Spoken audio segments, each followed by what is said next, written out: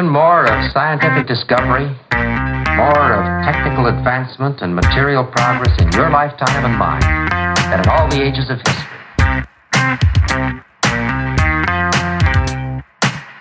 Hi there, this is Matt Alder.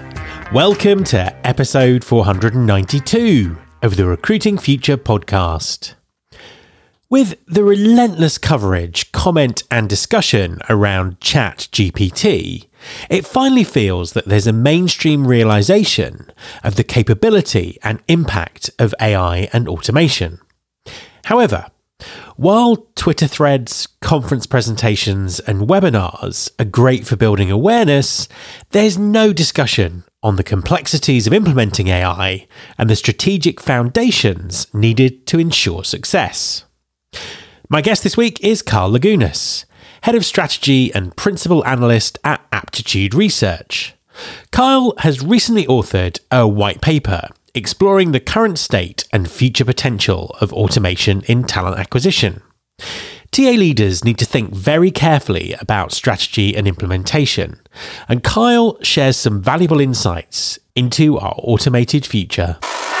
Hi Kyle, and welcome back to the podcast. Hello, Matt. Pleasure to be here.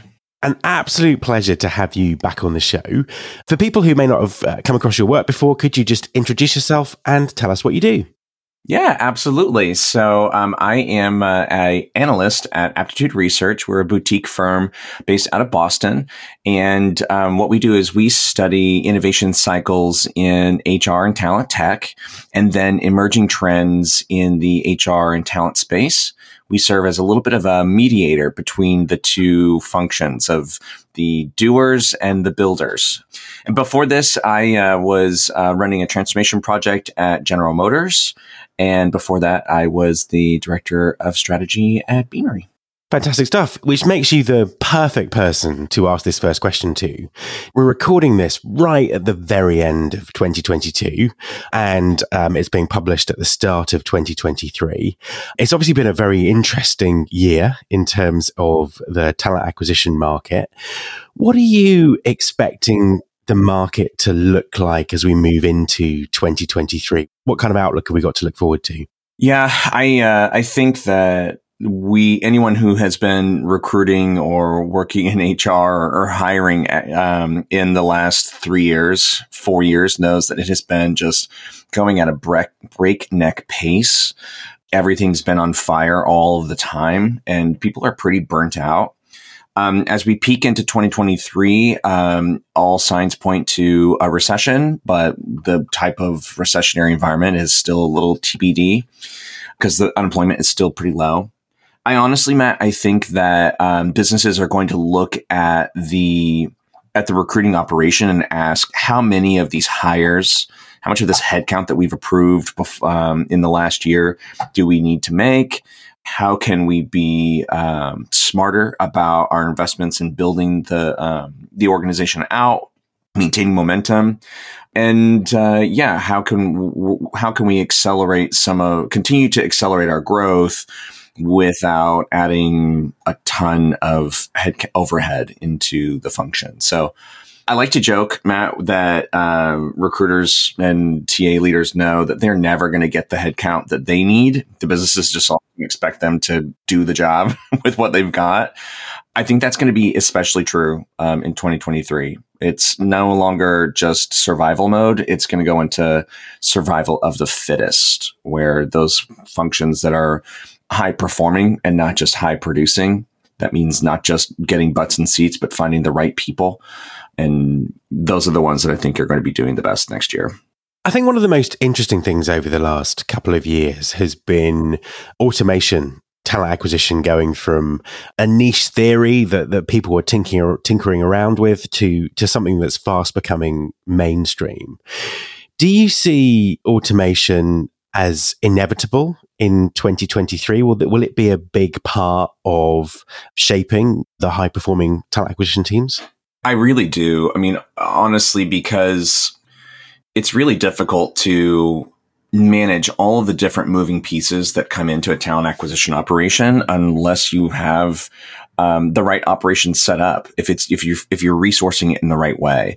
And in the past, the best way that we could resource these functions were to put people into these functions, right? You might be trying to get some agility with a bunch of contractors in the coordination team, or even in sourcing or recruiting. I think that we'll continue to see some flexibility there. Automation capabilities are truly a catalyst, I think, for unlocking the highest impact of a talent acquisition function that's possible. It helps to increase your increase your operating capacity without significantly increasing the overhead. It's just basic business economics. But it goes beyond that, because it's not just, all right, how do we get more out of the heads that we have? It's also, how do we create richer and higher quality and more consistent experiences for all of the stakeholders of talent acquisition function? TA has a lot of people that it has to keep happy. It has hiring managers, it has candidates. We have to keep our recruiters happy and our coordinators from burning out. And then we also have to report out to the business on how things are going and how viable their plans for growth are because of our ability to attract and hire talent. All of this stuff is getting extremely complex. These stakeholders all have different needs and expectations.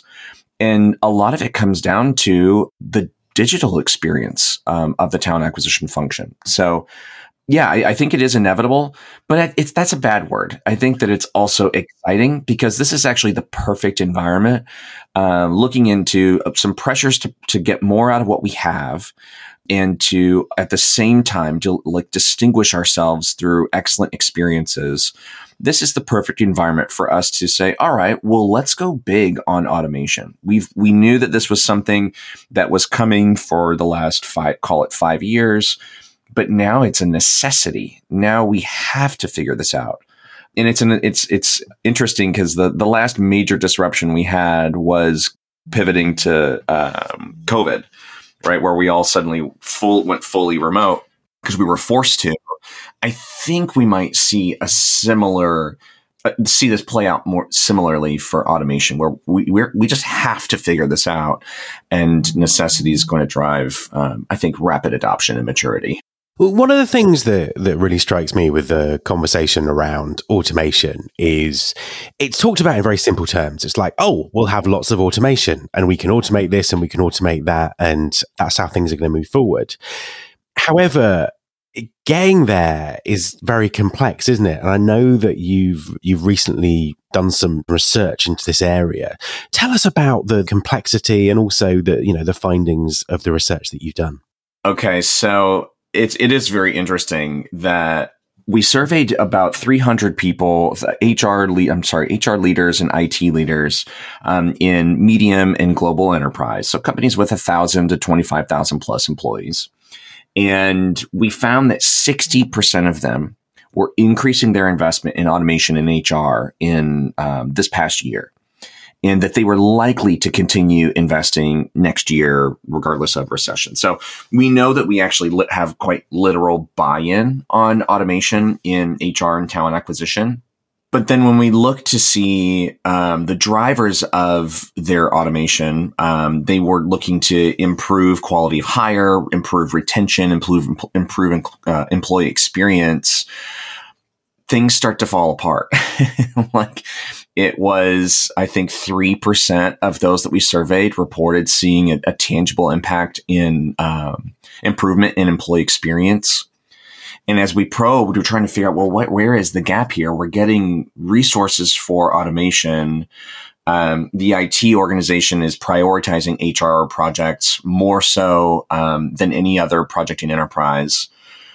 Well, we looked at actually the strategy behind these automation efforts, and only 41% of the companies that we surveyed were clear on what exactly they were automating. 49% were clear on what exactly they were automating. And so it's kind of this, intersection of several legacy gaps in the HR and talent acquisition function. we've kind of given HR a pass for not being especially tech savvy in the past. If we're implementing a new applicant tracking system, as an example, as long as you had technical experts in the implementation team, that was fine. You could just translate the business needs and implement around them. Well, with something like automation and artificial intelligence, it's actually showing to be more important for them to understand what these systems and capabilities actually do. If you say you want to improve candidate experience, well, that's actually a really broad initiative. What aspects of the employee experience need improvement? Do we need to make it easier and more seamless to request leaves through FMLA, which is a U.S. Family Medical Leave Act? Do we need to make it easier for people to add a new dependent onto their payroll, or for a candidate to find out who they're interviewing with? There's just all kinds of different things that can be automated. And I think that it's coming to a head where TA and HR leaders who in the past haven't looked too closely at how exactly these tools work, when it comes to time to start working with IT and the vendor to design these solutions, we're finding we really don't know what to do. We're kind of like looking around the room to see who has the answer. And I guess also the thing about automation and, personalization that you might build on top of that to improve experience.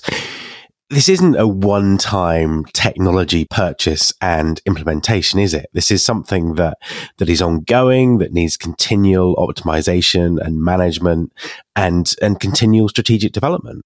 I love to hear you put it that way, because it's true. It's not, even with an applicant tracking system, let's stay with this example. Even with an applicant tracking system, you go through the implementation workbook and you go through UAT, and you typically know how these things are going to be designed and implemented and delivered. And you are shooting for your go live date. And you're not really driving a lot of transformation of process typically with an implementation of these tools. But even after you've gone live with an ATS, you will still have maintenance and an ongoing iteration on, certain features that need to be enhanced or workflows that might need to be revisited. It's a program. An ATS, any sort of major piece of technology in TA and HR should be program managed, not just implemented and then you're done, But we find that change management after the implementation of new tech is really limited. People just spend a lot of their energy on the procurement, the evaluation, purchase, and implementation of these tools, that by the time it's delivered in phase one, people have lost a lot of steam. And this is especially true with automation. You have gone through, maybe your CHRO has said, we need to get AI into anywhere in HR that we can. We need to automate as much as we can. Say, okay, great. Let's see if we can I hear that getting a chatbot on our career site is a really great way to enhance our candidate experience. Okay, cool. So you get approval for this project. And then when it comes time to start developing and delivering some of this tech, you actually realize you don't have any best practice of your own that you are modeling. With this tool, you're actually introducing new practices, and you are having to answer questions about how this tool processes language to see what the question is. And if you're using any sort of automation or AI for evaluating applicants, as an example, you're going to get a lot of questions about any potential for bias in the product. And you're like, I never had to answer these questions before. I honestly don't have an answer. I think that we are quickly finding with automation projects that people just treat them as they would a tech projects in the past. You get the budget for it, you get the approval for it, and you buy it and you implement it. With these, it's actually a strategy. Where is this automation and AI going to enhance? What stakeholder experience are we going to prioritize? What systems are these tools going to interface with? And how are we going to govern to ensure we are not introducing bias at any point against protected parties? How are we going to to report out on ROI, or there's just so many questions that come out from these things because their automation is pervasive. I think that people are quickly getting inundated and overwhelmed with what they thought was just a new tool, but it really needs to be part of an overarching strategy. A quick message from our sponsor, Wonolo. Hi everyone, I want to tell you about Wonolo. That's Wonolo. Wonolo stands for Work Now Locally. Wonolo enables businesses to find quality workers for on-demand, seasonal, short-term and long-term work. Ditch the bulky paperwork and interview process and use Wonolo to find quality workers fast and get work done even faster. With flexible workers and no platform fees, you can save on operating costs, meet demand and maximise earnings with ease. Wonolo is available in over 100 markets, including Chicago, Dallas, Atlanta, New York and Seattle. Get workers who are ready to work and spend less time finding them with Wonolo. Go to www.wonolo.com/pod. That's www.wonolo.com/pod and take the stress out of finding workers. So, picking up on that strategy piece, you mentioned IT, you mentioned HR. Who should own the strategy for automation? How should it sit within an organization? Oh gosh, this is really a difficult one. I think it honestly will depend on how technology is governed in the company. Sometimes TA doesn't even have ownership of their ATS. That's actually managed by HRIT. It depends on how an HRIT organization and the IT organization itself are partnered. I think that we should continue to see TA and HR getting deeper technical expertise in their core ops functions, in whether it's talent ops or HR ops, whichever, or if they have a systems program, that's even better. I think, though, that your leadership needs to be really plugged in to how AI and automation works, how it doesn't, what opportunities there are that these capabilities bring. I think that they need to be way more plugged into the ins and outs of these programs than they have been in the past. It really is. It's like it's a shared effort. TA and HR leaders need to lead the way on what they're trying to solve for, and what excellence looks like from their perspective. They need to then work closely with talent, HR operations, HRIT to design solutions with automation and AI. And then honestly, they also need to work really closely with IT and with their own governance and compliance programs and their legal teams to make sure that these efforts comply with the overarching automation and AI strategy. I mean, these things, they really are far-reaching. It's not as if you're introducing AI into your HR or talent acquisition process, there are a lot more people that are going to lean in with questions than there are if you just have a new sourcing tool. So I don't think that one person owns it. I think that that's what makes it so complex. It's not, you can't rule by committee.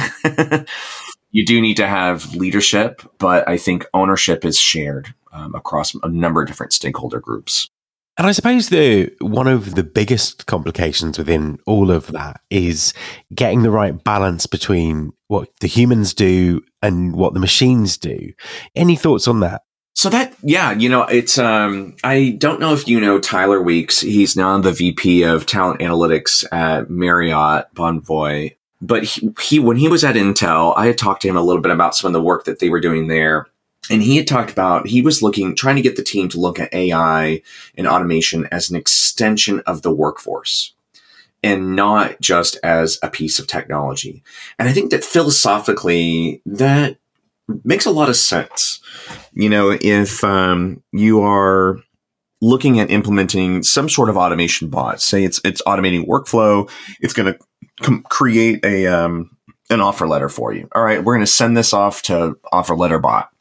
Getting people to talk more about that tool as just a core part of the workflow gets them to recognize that it's not magic. Something's happening. All right, well, Offer Creator Bot is going to go and do this and pull this together, and then it's going to come back to me and it's going to ask me this and blah, blah, blah. I think that it's important for people to understand where in the operation these tools are actually working. No one in HR or TA, and certainly no one in legal, wants to buy just an AI voodoo thing, right? This isn't magic. This is working in a technical way. But honestly, Matt, some of this, these new automations that I'm seeing coming out of vendors like Paradox and HiredScore, they're actually deeply embedded in the talent acquisition process or in the HR process. And so it might not be super visible. For example, I'm seeing some of these new use cases from HiredScore where they are automatically beginning to kick off the sourcing process when a new requisition has been assigned. Typically, that would not be the case. A recruiter would get the requisition, and then they would have an intake meeting with the hiring manager to calibrate on what a success profile looks like. And then they might get some sample profiles pulled from HiredScore tool and see if those fit, blah, blah, blah. Well, that adds a lot of time to just a typical recruiting process. And if at the end of the day, HiredScore is going to already fetch candidates for a recruiter to bring to the hiring manager, why not just automatically fetch those candidates and bring them to the first intake meeting? So it's like jumping several steps ahead, and without direction, without actually the recruiter querying and requesting that, it's just automated. So these are starting to get more deeply embedded. And I think that we feel these tools augmenting us in anticipating our needs. I think that it helps to accelerate adoption because it doesn't rely on overt adoption. It actually is embedded in the way that we recruit. And so it gets utilized regardless of whether the recruiter logs in and searches for candidates or not. And I think that's a good thing, especially for those of us who have worked really hard to get budget and buy-in for an AI or automation tool and has worked really hard to design and implement those solutions. I think these advanced automations are actually really beneficial in closing some of that automation gap that exists with other tools. So yeah, I think it's almost like I'm seeing the adoption aspect starting to wane. It's not as much of a direct impact on ROI for these programs. Instead, it's just an assumption.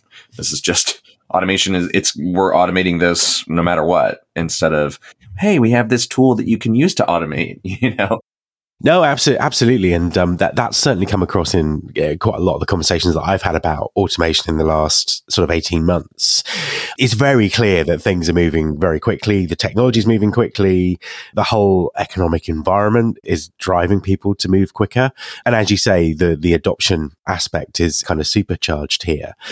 With things going this quickly, what does the maturity model look like for all of this? Oh, gosh. So that's what I'm working on right now, to be honest. What we've gathered data on so far is just the current state of adoption, like where adoption of these capabilities are today.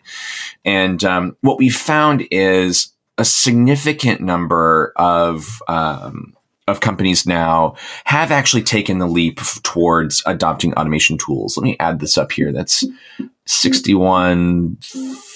74%, 75% of companies have actually already are doing some sort of automation now, whether they are in a pilot program or whether they're expanding beyond that pilot or whether they're pioneering new levels of automation and utilization of AI, 75%. So I would say we're probably in the early majority of adoption.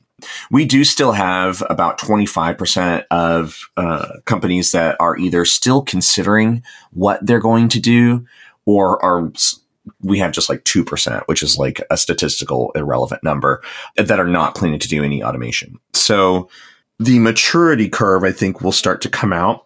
And this next year is really going to help us understand, now that we're in that early majority, what's possible, what great looks like versus what okay looks like.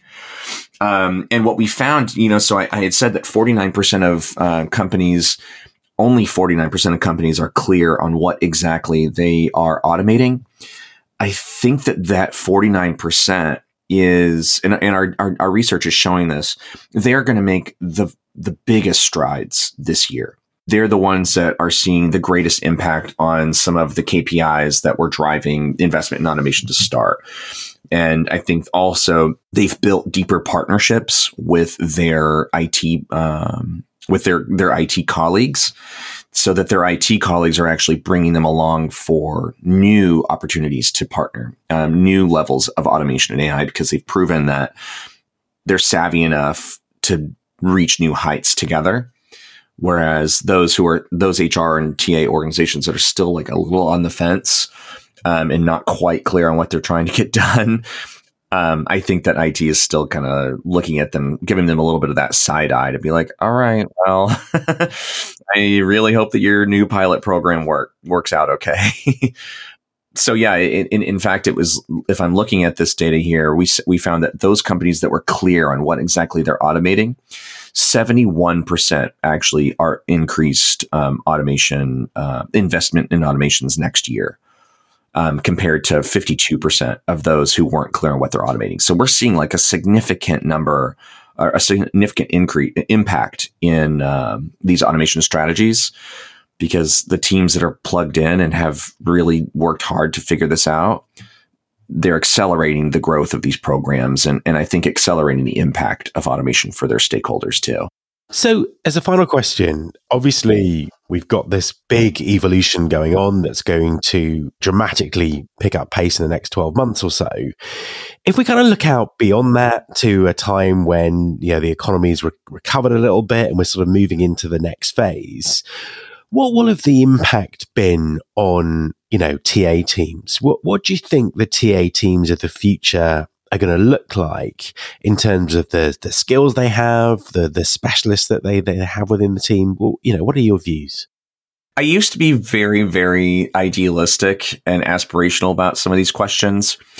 When I was at General Motors, they asked us a similar question. What happens after we implement all these tools that are going to help us to, just reduce some of these bottlenecks and maybe improve some of these cycle times? And what next? Are we going to start laying people off? And I said, no, maybe we'll just stop working 65 hours every week. And, maybe we'll actually get back to a life where we're delivering consistently higher quality candidates and making better hires without all of the blood, sweat, and tears that have been absolutely drained from us over the last 5 years. I think it's important to remember that going into this COVID pandemic, burnout was at a record high already among employees. And burnout has actually only gotten worse over the constant daily disruptions of what we experienced in the last 3 years.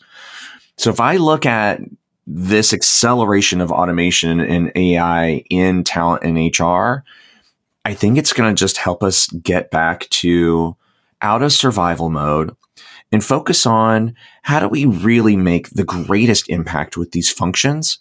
And a lot of it is, I think, should be focused on stakeholder experiences. It shouldn't take me 2 weeks to start really recruiting. I should be able to, once a recruiter has a requisition in a job description, that recruiting process should be able to start right there.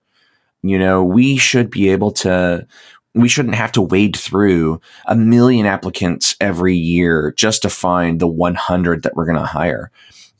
AI and automation should help us to go right to those applicants that are the most obvious fit, so we can use the rest of our time maybe doing some candidate care. So it's not as predictive and cool sounding, Matt, as you might want. I honestly just hope it gets us back to being better human players in the operation. I don't think it's going to unlock this whole new era of HR and talent. I think it's just going to help us to stop burning out all the time. Well, who doesn't want that? Kyle, thank you very much for talking to me. It's been an absolute pleasure. Thanks for the thoughtful conversation. My thanks to Kyle. You can subscribe to this podcast in Apple Podcasts, on Spotify, or via your podcasting app of choice. Please also follow the show on Instagram. You can find us by searching for Recruiting Future. You can search all the past episodes at recruitingfuture.com. On that site, you can also subscribe to our monthly newsletter, Recruiting Future Feast, and get the inside track about everything that's coming up on the show. Thanks very much for listening. I'll be back next time, and I hope you'll join me.